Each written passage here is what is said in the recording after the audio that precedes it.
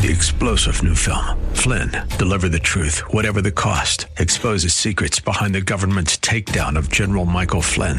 Flynn knew what the intel world had been up to. He ordered the first audit of the use of contractors. This set off alarm bells. He told the truth. He was the most dangerous person for Donald Trump to hire. They had to get rid of Flynn. Flynn, deliver the truth, whatever the cost. Available now. Watch it today. Go to salemnow.com. salemnow.com. Hi, it's Hugh Hewitt. Welcome to the interview with Hugh Hewitt, sponsored by andrewandtodd.com. Andrew and Todd are with Sierra Pacific Mortgage. They help you with all your real estate lending needs. If you're refinancing your home, if you're buying a new home, if you're a senior who wants a reverse mortgage, if you're a veteran who doesn't want to put any money down. Whatever it is, if you're in the private real estate market for yourself, and maybe you want an investment property, try andrewandtodd.com or call 888-888-1172. Now on to the interview with Hugh Hewitt. Welcome back, America. I'm Hugh Hewitt. I'll continue to update you if there are developments on the Afghan hostages, the American held hostage by the Afghans. I'm joined now by Glenn Ellmers, who I've known for a long time, for at least as long since Harry Jaffa recorded with me an interview many years ago in California on the occasion of a long conversation with the late, great Harry Jaffa. I have in my hand The Soul of Politics, Glenn's new book. Glenn has got his Ph.D. from the Claremont Graduate School, has been a research fellow at Hillsdale College, speechwriter to a couple of cabinet secretaries, and now has authored an amazingly good book. Good morning, Glenn. Welcome. Good morning. Thank you very much. Glenn, I want people to understand who you are before we get started on the book. And I was talking about you behind your back with Dr. Arnn yesterday as we prepare to talk about The Soul of Politics in 2 weeks on the Hillsdale Dialogue and probably for a few weeks on the Hillsdale Dialogue. But would you tell people first about who you are and where you come from so that they get an understanding why they've got to read The Age of Politics, and when they do, they can trust you on what you write? So I actually studied in Claremont in graduate school. Professor Jaffa had retired when I got there, but he was still around, very active. I worked part-time at the Claremont Institute, which was founded by some of Jaffa's students before I arrived there. And Jaffa would come around all the time and give impromptu lectures and read his latest letter to someone. And he would allow the graduate students to come by his office. He kept an office in the basement of the library after he retired. And I studied with many of Jaffa's students, the second generation, especially people like Charles Kessler, but also Larry, who was the president of the Claremont Institute at the time. Then after a little hiatus, got my PhD, worked in the government for a little while, been associated with the Claremont Institute for a long time. But I've known Jaffa and Jaffa's students and the arguments that he makes and the scholarship he and his students have produced for 25 or 30 years. So, Glenn, yesterday when I was talking to Dr. Arnn, I regaled him with a story about Ken Matsui, who I'm sure you know. Do you know Ken? Sure. Well, Ken and I were driving around back in the California days, and he asked why I hadn't gone to graduate school with Harvey Mansfield. I got turned down, wanted the real answer, but I said I wasn't smart enough to be a Straussian. And he said that's a very Straussian thing to say. And we had a good laugh over that. And I think people wouldn't understand what that exchange means until they read The Soul of Politics. Do you want to, let's just begin with Leo Strauss, because that's actually part of the genius of The Soul of Politics, is that you finally lay it out for people what this is all about. Who is Leo Strauss? Why does he matter? Before we get to his student, Harry Jaffa. Sure. So Leo Strauss was a tremendously influential and important figure in the 20th century. He was a refugee from Nazi Germany, came to the United States, taught for a little while at the New School for Social Research in New York, where Jaffa got to know him. Jaffa was one of his first PhD students. And then Strauss went on to the University of Chicago and spent many, many years there, taught generations of students. And Strauss, in a way, was almost single-handedly responsible for reviving the serious study of the Western philosophical tradition, especially classical philosophy of ancient Greece, not as historical curiosities, but as sources of real wisdom. The idea that we're not just trapped in our own time and place, this idea of cultural relativism, which is very powerful with the intellectual class, and really dominated the entire academy through the middle of the 20th century. And Strauss refuted that and argued against it in a very powerful way and said, look, we can read the great philosophers, the great thinkers of the past, as if they have something permanent to say, because there is permanent truth. human nature is permanent. The laws of nature and nature's God, which is where Jaffa took this, represent enduring truths. There are permanent questions of political philosophy. Strauss then took this approach, this anti-historicist approach, which is just historical relativism, and applied it to America. So it's not just Plato and Aristotle that are sources of living wisdom, but the founding fathers too. And so, for instance, when the Declaration says all men are created equal, that wasn't just true in 1776. It's still true today. And that was really Jaffa's primary contribution of adapting Strauss to America. Leo Strauss had, by my count, 4, maybe 5 really significant students, of whom Harry Jaffa is one. I sat in the lectures. I can't say I learned from Harvey Mansfield Jr., although I was in a lot of the lectures by Harvey Mansfield Jr. And there are his father was a student of Strauss, and there is many other people on the coaching trees. But Jaffa is probably the most significant because he establishes what is known as the West Coast Straussians. What do we mean by that, Glenn Ellmers? Right.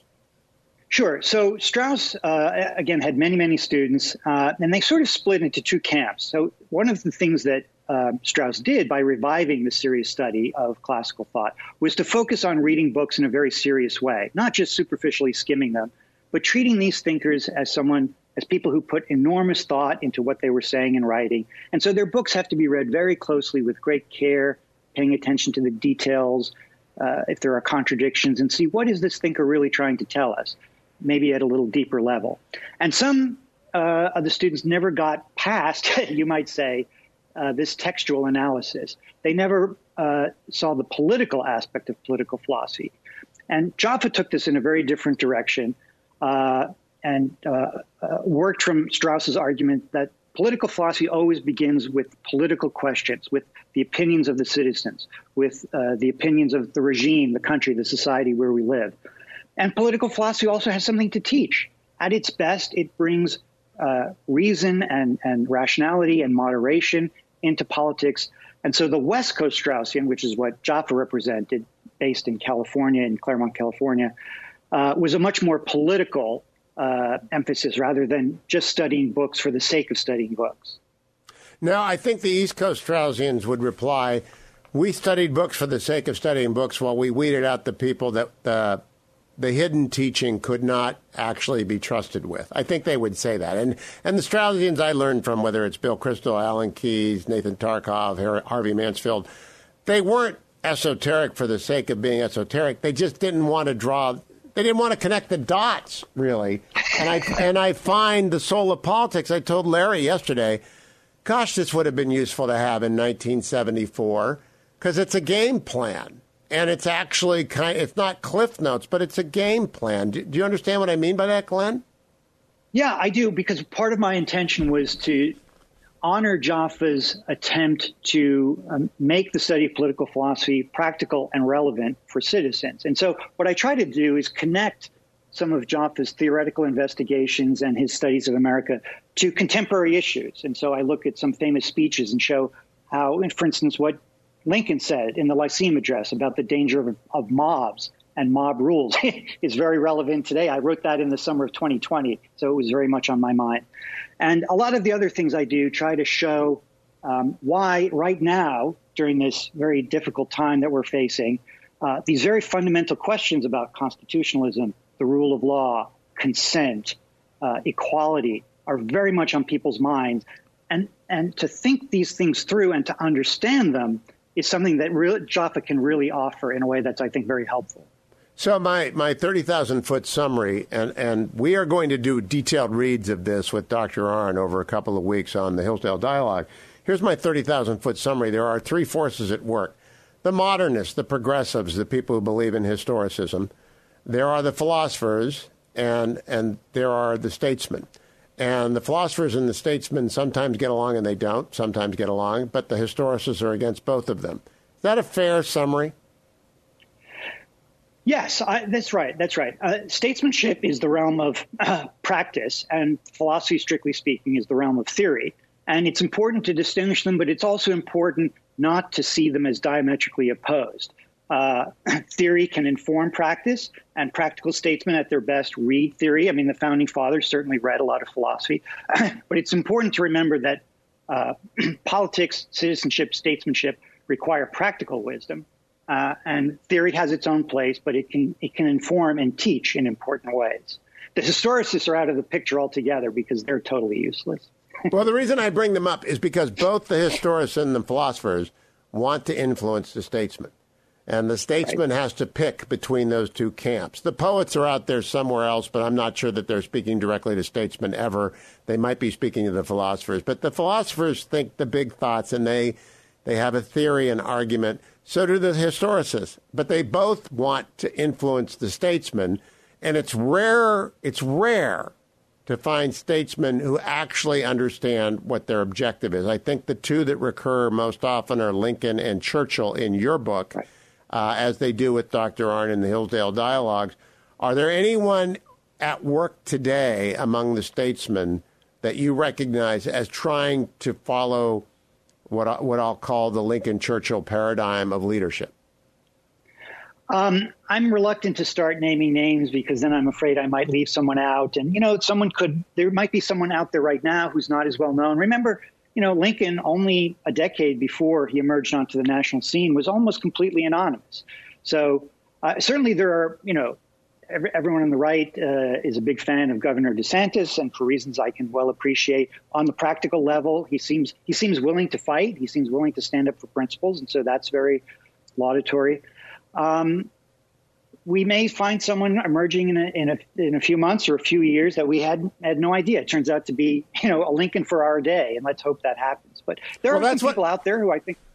That's what I think, Lynn. I think there are people who aspire to rise to a level of leadership equal to Lincoln's because they consider the times in which we live to be as dangerous as those times, not because of internal civil war. I actually don't think that's the issue. I think it's a more Churchillian challenge coming from the CCP and rogue states like Iran and Russia, and that these people who aspire to be the Lincoln for our time are willing to be serious for the purposes of big questions that you outline in The Soul of Politics. I see them. I know who they are.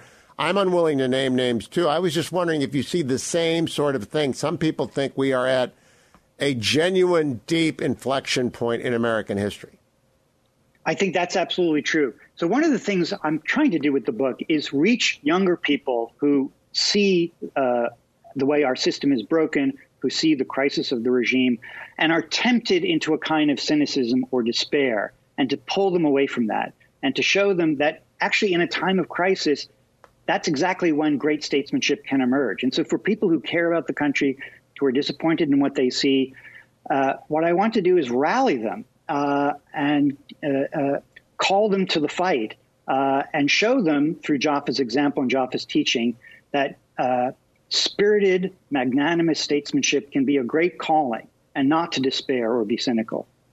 Now, the next time we talk, I expect fully to see that there are a number of arrows in your back.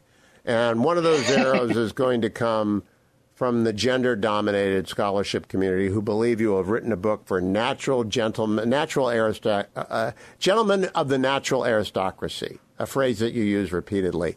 And you do talk about gentlemen of the natural aristocracy a few times. And those from the Gender Academy are going to accuse you of being sexist. You're also going to be accused by some Straussians of being reductionist and dismissive of East Coast strategy. You're going to have a lot of arrows in your back. Do you agree with me, Glenn Ellmers? Yes, that's fine. Jaffa was never afraid of a fight, and I'm trying to honor that spirit by willing to fight as well. On the gender issue, gentlemanship is just that's just the way the English language works. It's a male. But I think Aristotle and Churchill, Jaffa certainly was a great admirer of Lady Thatcher. I think Aristotle would have seen Margaret Thatcher as an example of gentlemanship, for lack of a better word. So it's not really sexist. I agree. I wanted people to know that. They're going to run into that speed bump, and I want them to know that Golda Meir and Margaret Thatcher would be perfectly comfortable with the concepts of courage. The secret to happiness is freedom, and the secret to freedom is courage. That's Thucydides, and that's at the soul of politics. Now I want to go to Jaffa. Again, this is the introduction. Strauss is the huge figure. I mean, where would America be right now without Strauss? Have you thought about that? We'd still be trapped in these intellectual errors that were so dominant. In a way, we'd just be further along the path that the left wants to take us now. towards moral relativism and positivism, identity politics, all of these isms that are now so dominant. And Strauss and Jaffa, to some degree, put up an opposition, and that opposition is still fighting. But I think without their contributions, that opposition on the intellectual, philosophical level wouldn't exist at all. Let me, in fact, boil it down. I believe no Strauss, no Jaffa, no Goldwater, no Reagan, no fall of the Soviet Union when it fell. That's my simple truth. Do you agree with that, Glenn? That's a powerful syllogism, and I'm sure I agree with that. Yep. Okay. That's because Harry Jaffa has a role in American politics which you articulate. It's disputed. You don't hide the dispute. Would you explain the role of Jaffa's political intervention in 1964? So Goldwater is running for president in 1964 at the convention against some moderates who are calling him an extremist and a fanatic. And Jaffa writes this memo responding to the extremism charge. He had been thinking back to Martin Luther King's Birmingham speech, where King actually defends extremism and quotes these great figures and says, the question is, what kind of extremists will we be? Will we be extremists for justice and so forth? And Jaffa picks up on that and folds it into Goldwater's speech and crafts a famous line about extremism in the defense of liberty is no vice, moderation in the pursuit of justice is no virtue. And Goldwater, it becomes a tremendously influential. Goldwater doesn't win the presidency, of course, wins the nomination. But that speech and that spirit becomes tremendously influential. And as you say, inspired Reagan, who won the Cold War and all the subsequent events that you mentioned. And I'm a Ford guy. Jaffa then went on. What's it? In 1976, I was for Jerry Ford because Reagan scared me because he always talked about liberty so much. Now I'm a liberty guy, not a libertarian, but a liberty guy, a freedom guy.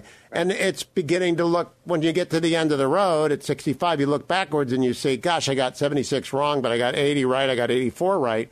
You really can't tell until you're way down the road the validity of the decisions you made at a previous time. I think that comes through in the soul of politics. And you evolve. Harry Jaffa evolves. This is the first time I've actually seen the move from the crisis of a house divided through to his later writings articulated and laid out. Glenn, well done. Thank you. Yeah.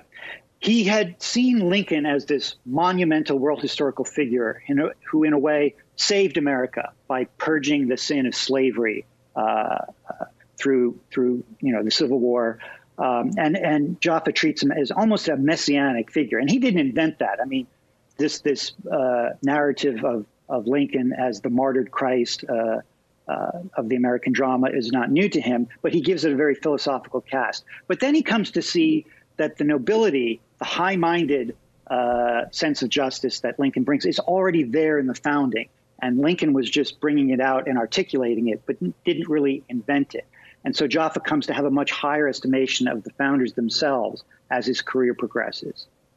So Dr. Jaffa came over to the studio and you brought him one day and we talked about the Declaration of Independence. Right. It was a marvelous show. We still use parts of it on the 4th of July. And we began by talking about the Declaration. We ended up with Lincoln.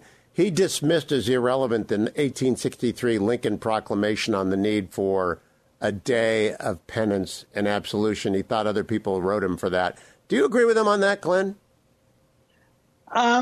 I'm not primarily a historian. I can't match Jaffa's, Jaffa just mastered all of that material. So I don't really feel qualified to weigh in on that one way or the other.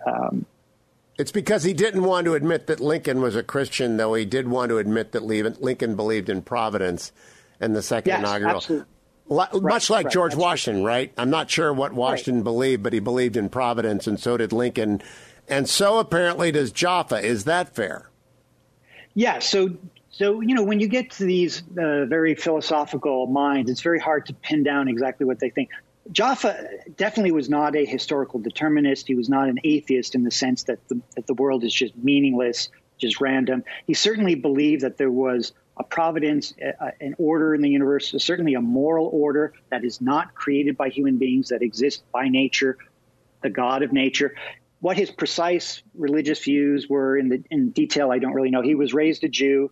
He wasn't all that assiduous practicing his Judaism, but very much was a believer in a providence or an order to the universe, definitely. You know what I've been thinking about, Glenn, as well, as I get ready. Again, you have to read a book, then you have to outline a book, then you have to outline your outline, then you have to do the interview. So I'm only at part 2. Jaffa abandoning classical music to study political theory. It's a big choice. I can't imagine the musicians I know laying down their instrument. Did he ever pick it back up? He did not ever pursue the violin. So he had been a very devoted violin player and then dropped that to devote more of his time and energy to studying political philosophy. He kept an interest in listening to music. I don't think that he ever picked up playing the violin again in a serious way, as far as I recall. I never saw him play it all the times I saw him in Claremont. Okay, so he made a huge choice, and all that energy and time that would otherwise go into practice went into letter writing. Now, there are very few people who do correspondence anymore, and I love how you have spent the time with his archive to interweave his correspondence. William F. Buckley famously remarking, if you think it's difficult to disagree with Harry Jaffa, try agreeing with him, because he just loved the argument. That's a fair summary, right? Oh, absolutely. The repository that Hillsdale has is just an amazing resource. Thousands of letters. I mean, Jaffa loved writing letters. And, you know, he grew up in a time when you only wrote letters. There were no cell phones, obviously, even ordinary phone. He was born in 1918. So wrote thousands of letters, and Hillsdale has 3.5 big filing cabinets. And I think there are 600 folders of the different people he wrote to. And some of them are big. I mean, he exchanged letters with some people over the course of many decades. And it's a marvelous resource. And I wasn't even to dig into all of it, but there's wonderful stuff there that really elaborates on his thinking in many areas. Now, let me tell you what my project is with the Soul of Politics. Next week on Monday, Professor Mansfield is joining me. I'm going to ask him the same question I'm going to ask Andrew Sullivan, who is himself no mean political theorist, which is this battle over? Have we lost? By we, I mean both East Coast, West Coast Straussians, those of us who are not smart enough to be Straussians but know what the battle is about and who are happy to be foot soldiers in journalism on behalf of the larger cause. Is it over, Glenn? I think it might be over. I think the rout might be complete. I think, given how radical the left has become, how anti-intellectual, anti-rational it's become, how the academies themselves are succumbing to a kind of barbarism, an anti-intellectual barbarism. The idea that you can retreat behind some garden wall, retreat into an ivory tower, and dispense with politics, I think is the illusion of that is crumbling. And so to the degree that the East Coast Straussians think that they can just stay above politics, I think that's becoming increasingly clear that they can't. And so I think to some degree, Jaffa and West Coast Straussians are being vindicated more and more all the time. Vindicated, but my old friend Charles Kessler and you have also been attacked for being part of a, quote, Trumpist revolution. I always think that's silly. I always think people don't understand that perhaps Donald Trump provided a vehicle for Straussians rather than Straussians being employed by Donald Trump to his ends. I think they just missed the whole deal. But even so, Donald Trump was defeated. He lost. There was no evidence that he won. I don't believe a minute of that, and I haven't since the day after the election.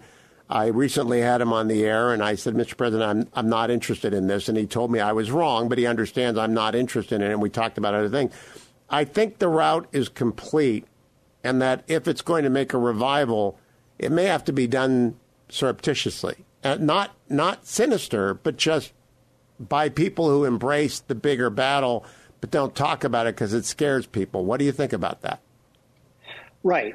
So, whatever you may think of him, Trump exposed some things, broke some things that needed to be broken in a way. He sort of showed the phoniness of the bipartisan establishment, the post-war establishment, which was corrupt and hollow in many ways. Even if he had won a second term, there was a lot that still needed to be done. And so he was always going to need a successor, and a successor with different qualities, better qualities in some ways, more open perhaps to the kind of thoughts and advice that philosophically minded people can offer. So, yeah, we're definitely in need of another statesman, a statesman with different qualities for challenges that we're facing now. Okay, I want to ask you a tough question about President Trump. Do you think he was ignorant of many important things in the world that you are describing in The Soul of Politics? Not stupid, just uneducated about them, ignorant of them. Yes, on one level. So we've had very intellectual presidents, and they've been among our worst in some ways, right? I mean, Woodrow Wilson, PhD, yep. was a disaster, right? On the other hand, most of the very early presidents were very well educated. They all had, Washington and Adams and Jefferson all had classical educations. They knew Latin and Greek. I mean, Adams and Jefferson wrote to each other sometimes in Greek, which is pretty amazing. Trump certainly does not have that kind of formal education. But again, it's important to remember that politics operates in the realm of practical wisdom, practical reason. And Trump had a kind of gut understanding of things. Intuitive grasp of politics and a terrible aesthetics is how I describe it. Yeah. I also believe his temperament, though, was more like a child than like a mature adult. Do you agree with that? His temperament could be his own worst enemy. So it has both pluses and minuses. On the plus side, he wasn't buffaloed or bullied by people who waved their credentials at him, who claimed to be experts. He wasn't impressed by that. And there's a lot to be said for that. We should not be overly impressed by the people who call themselves experts and want to rule us without our consent. But his impetuousness and other things were certainly detracted from any accomplishments he was trying to achieve, sure. Because temperament in a statesman, again, and I'm thinking of Washington, Lincoln, and Churchill, doesn't mean dull, because Churchill is anything but dull, and Lincoln is anything but humorless, and Washington is anything. He loved the theater and he loved to dance. So it's not the same thing, but temperament matters a lot. And can you teach temperament? You can up to a point, but you need to start early. One of Jaffa's favorite books, one of the great books in the Western canon, is Aristotle's Nicomachean Ethics, and it's primarily directed towards younger people. It's not hopeless if you start later in life, but temperament comes out of your moral habits, and habits come from repetition. And it's important to establish. This is why the education of the young is so tremendously important. You have to establish good habits early. And, you could change your temperament when you're 50 or 60, but it's a lot harder.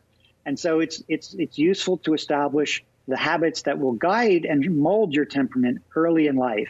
And it certainly does matter a great deal. And this is my compliment to you. This is why I want young people to read The Soul of Politics. If they go into political theory, it's important to know the stakes.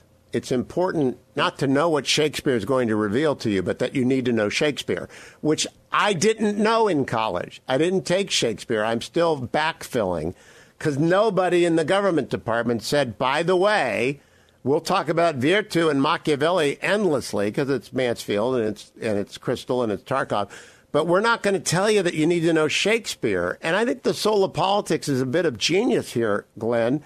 It's a reading list as developed by a master political theorist who is also involved in the politics and the training of statesmen. And so it's more of a guidebook than I could ever hope to write. And I wrote one for young people. Did you intend that? I did a little bit.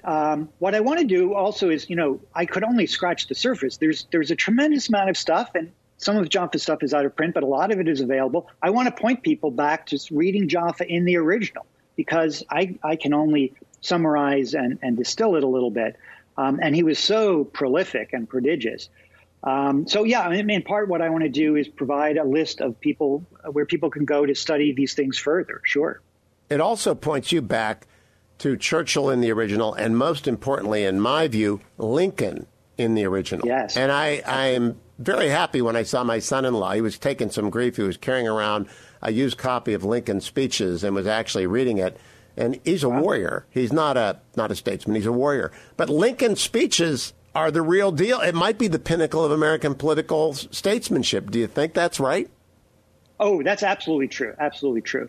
One of the great things that Lincoln. So just a quick word on rhetoric. So rhetoric has a bad name today, just like prudence, which is another word I discuss in the book. Rhetoric has a bad name as a kind of sort of sly or clever way of speaking. But it's a very important concept in self-government, in constitutional government, because it means persuasion.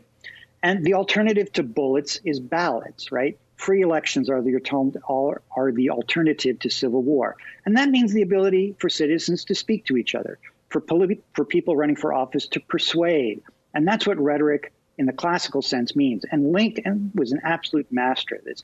He knew how to speak to people without condescending to them and yet elevating them. He fortunately had the idiom that all the American people at the time understood, which was the King James Bible. And one of the problems we have today is we lack this common reference, a way of speaking to people using imagery and stories and narratives that they can relate to. That's one of the challenges we have today. But Lincoln was an absolute master of that. While you were just saying that, I just looked up. I want to make sure I got the title right. American Creation by Joseph Ellis. I'm reading it in tandem with The Soul of Politics because I have to start teaching con law again in January, and you've kind of made me rethink how I teach con law. You know, most con law in law schools begins in 1803. It's really remarkable. They think it begins with John Marshall in 1803, and Joseph Ellis actually introduces the concept that John Marshall, being at Valley Forge, is vital to understanding his Marbury v. Madison opinion. Would you agree with him on that? Sure. Yeah, I mean, starting in 1803 is really in medias res. Never mind the whole common law. I mean, you really need to understand the articles and the Constitution, where all of that comes from, even to understand Marshall himself. Sure, absolutely.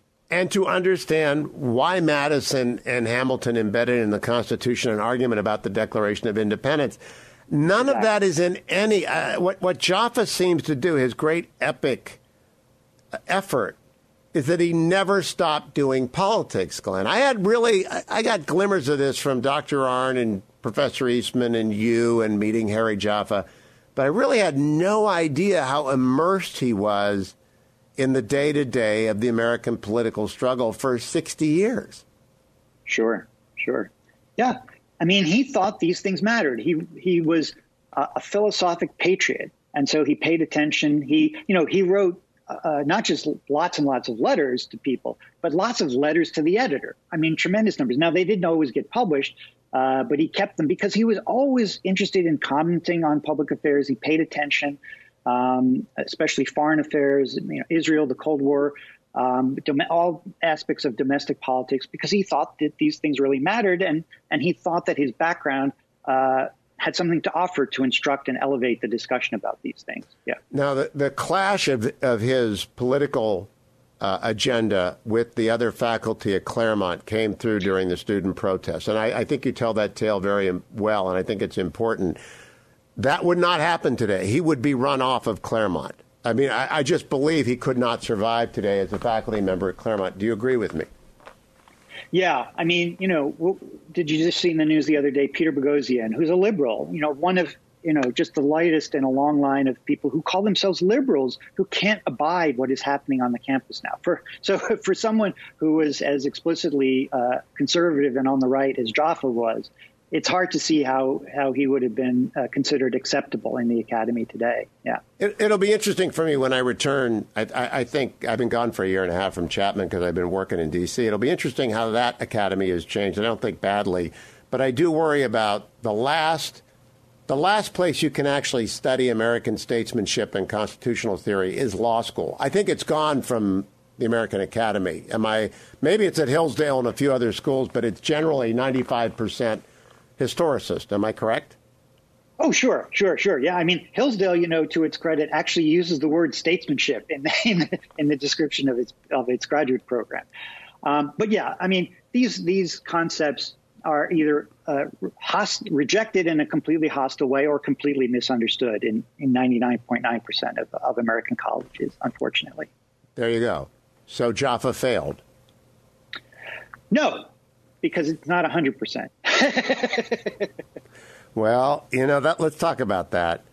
When you have the most powerful nation in the world laying down its power and retreating from a primitive medieval society and abandoning its citizens, as we began this discussion talking about the fact that we have Americans held hostage by a medieval band of terrorists, it's hard to see how we recover from this.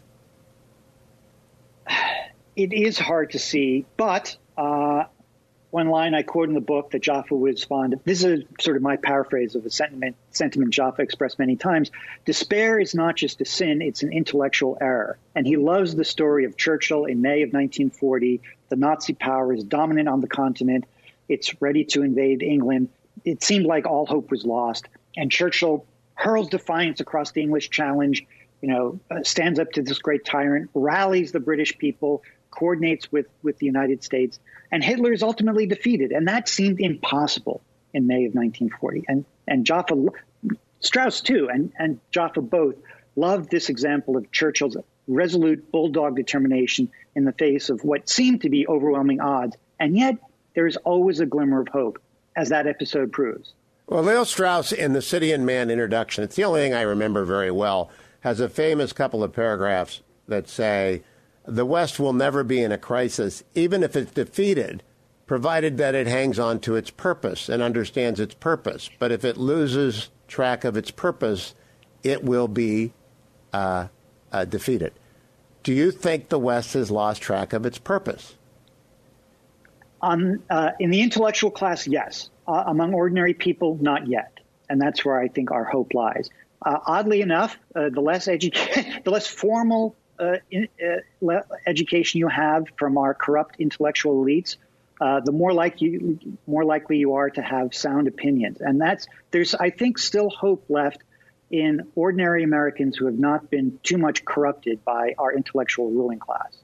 And aside, Lincoln said he was educated by Shakespeare and the King James Bible, and that was it.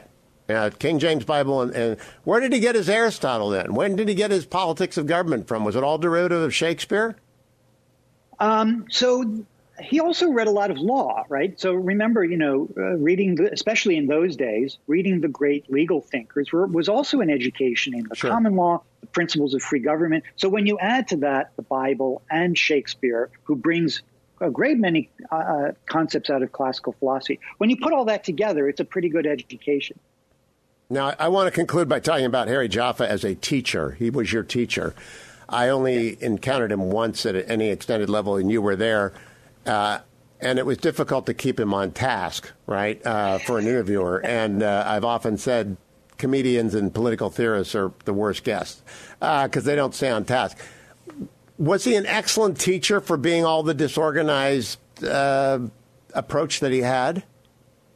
He was very disorganized. Larry Arnn tells a wonderful story in the book about how disorganized. So one of his best classes, and many, many students over the years say this is the best class they ever had in their entire college careers, was this book that we mentioned, Aristotle's Nicomachean Ethics. And it has a very portentous opening line where Aristotle says, all things seem to aim at some good. And Jaffa would sometimes spend weeks on the very first line of the Ethics before he ever got any further. But what he did was he would show you connections. He would go off on what seems to be a tangent for an hour, and then an hour later he would come back in an almost miraculous way and close the loop and show you this incredibly deep and thoughtful way that different things were connected.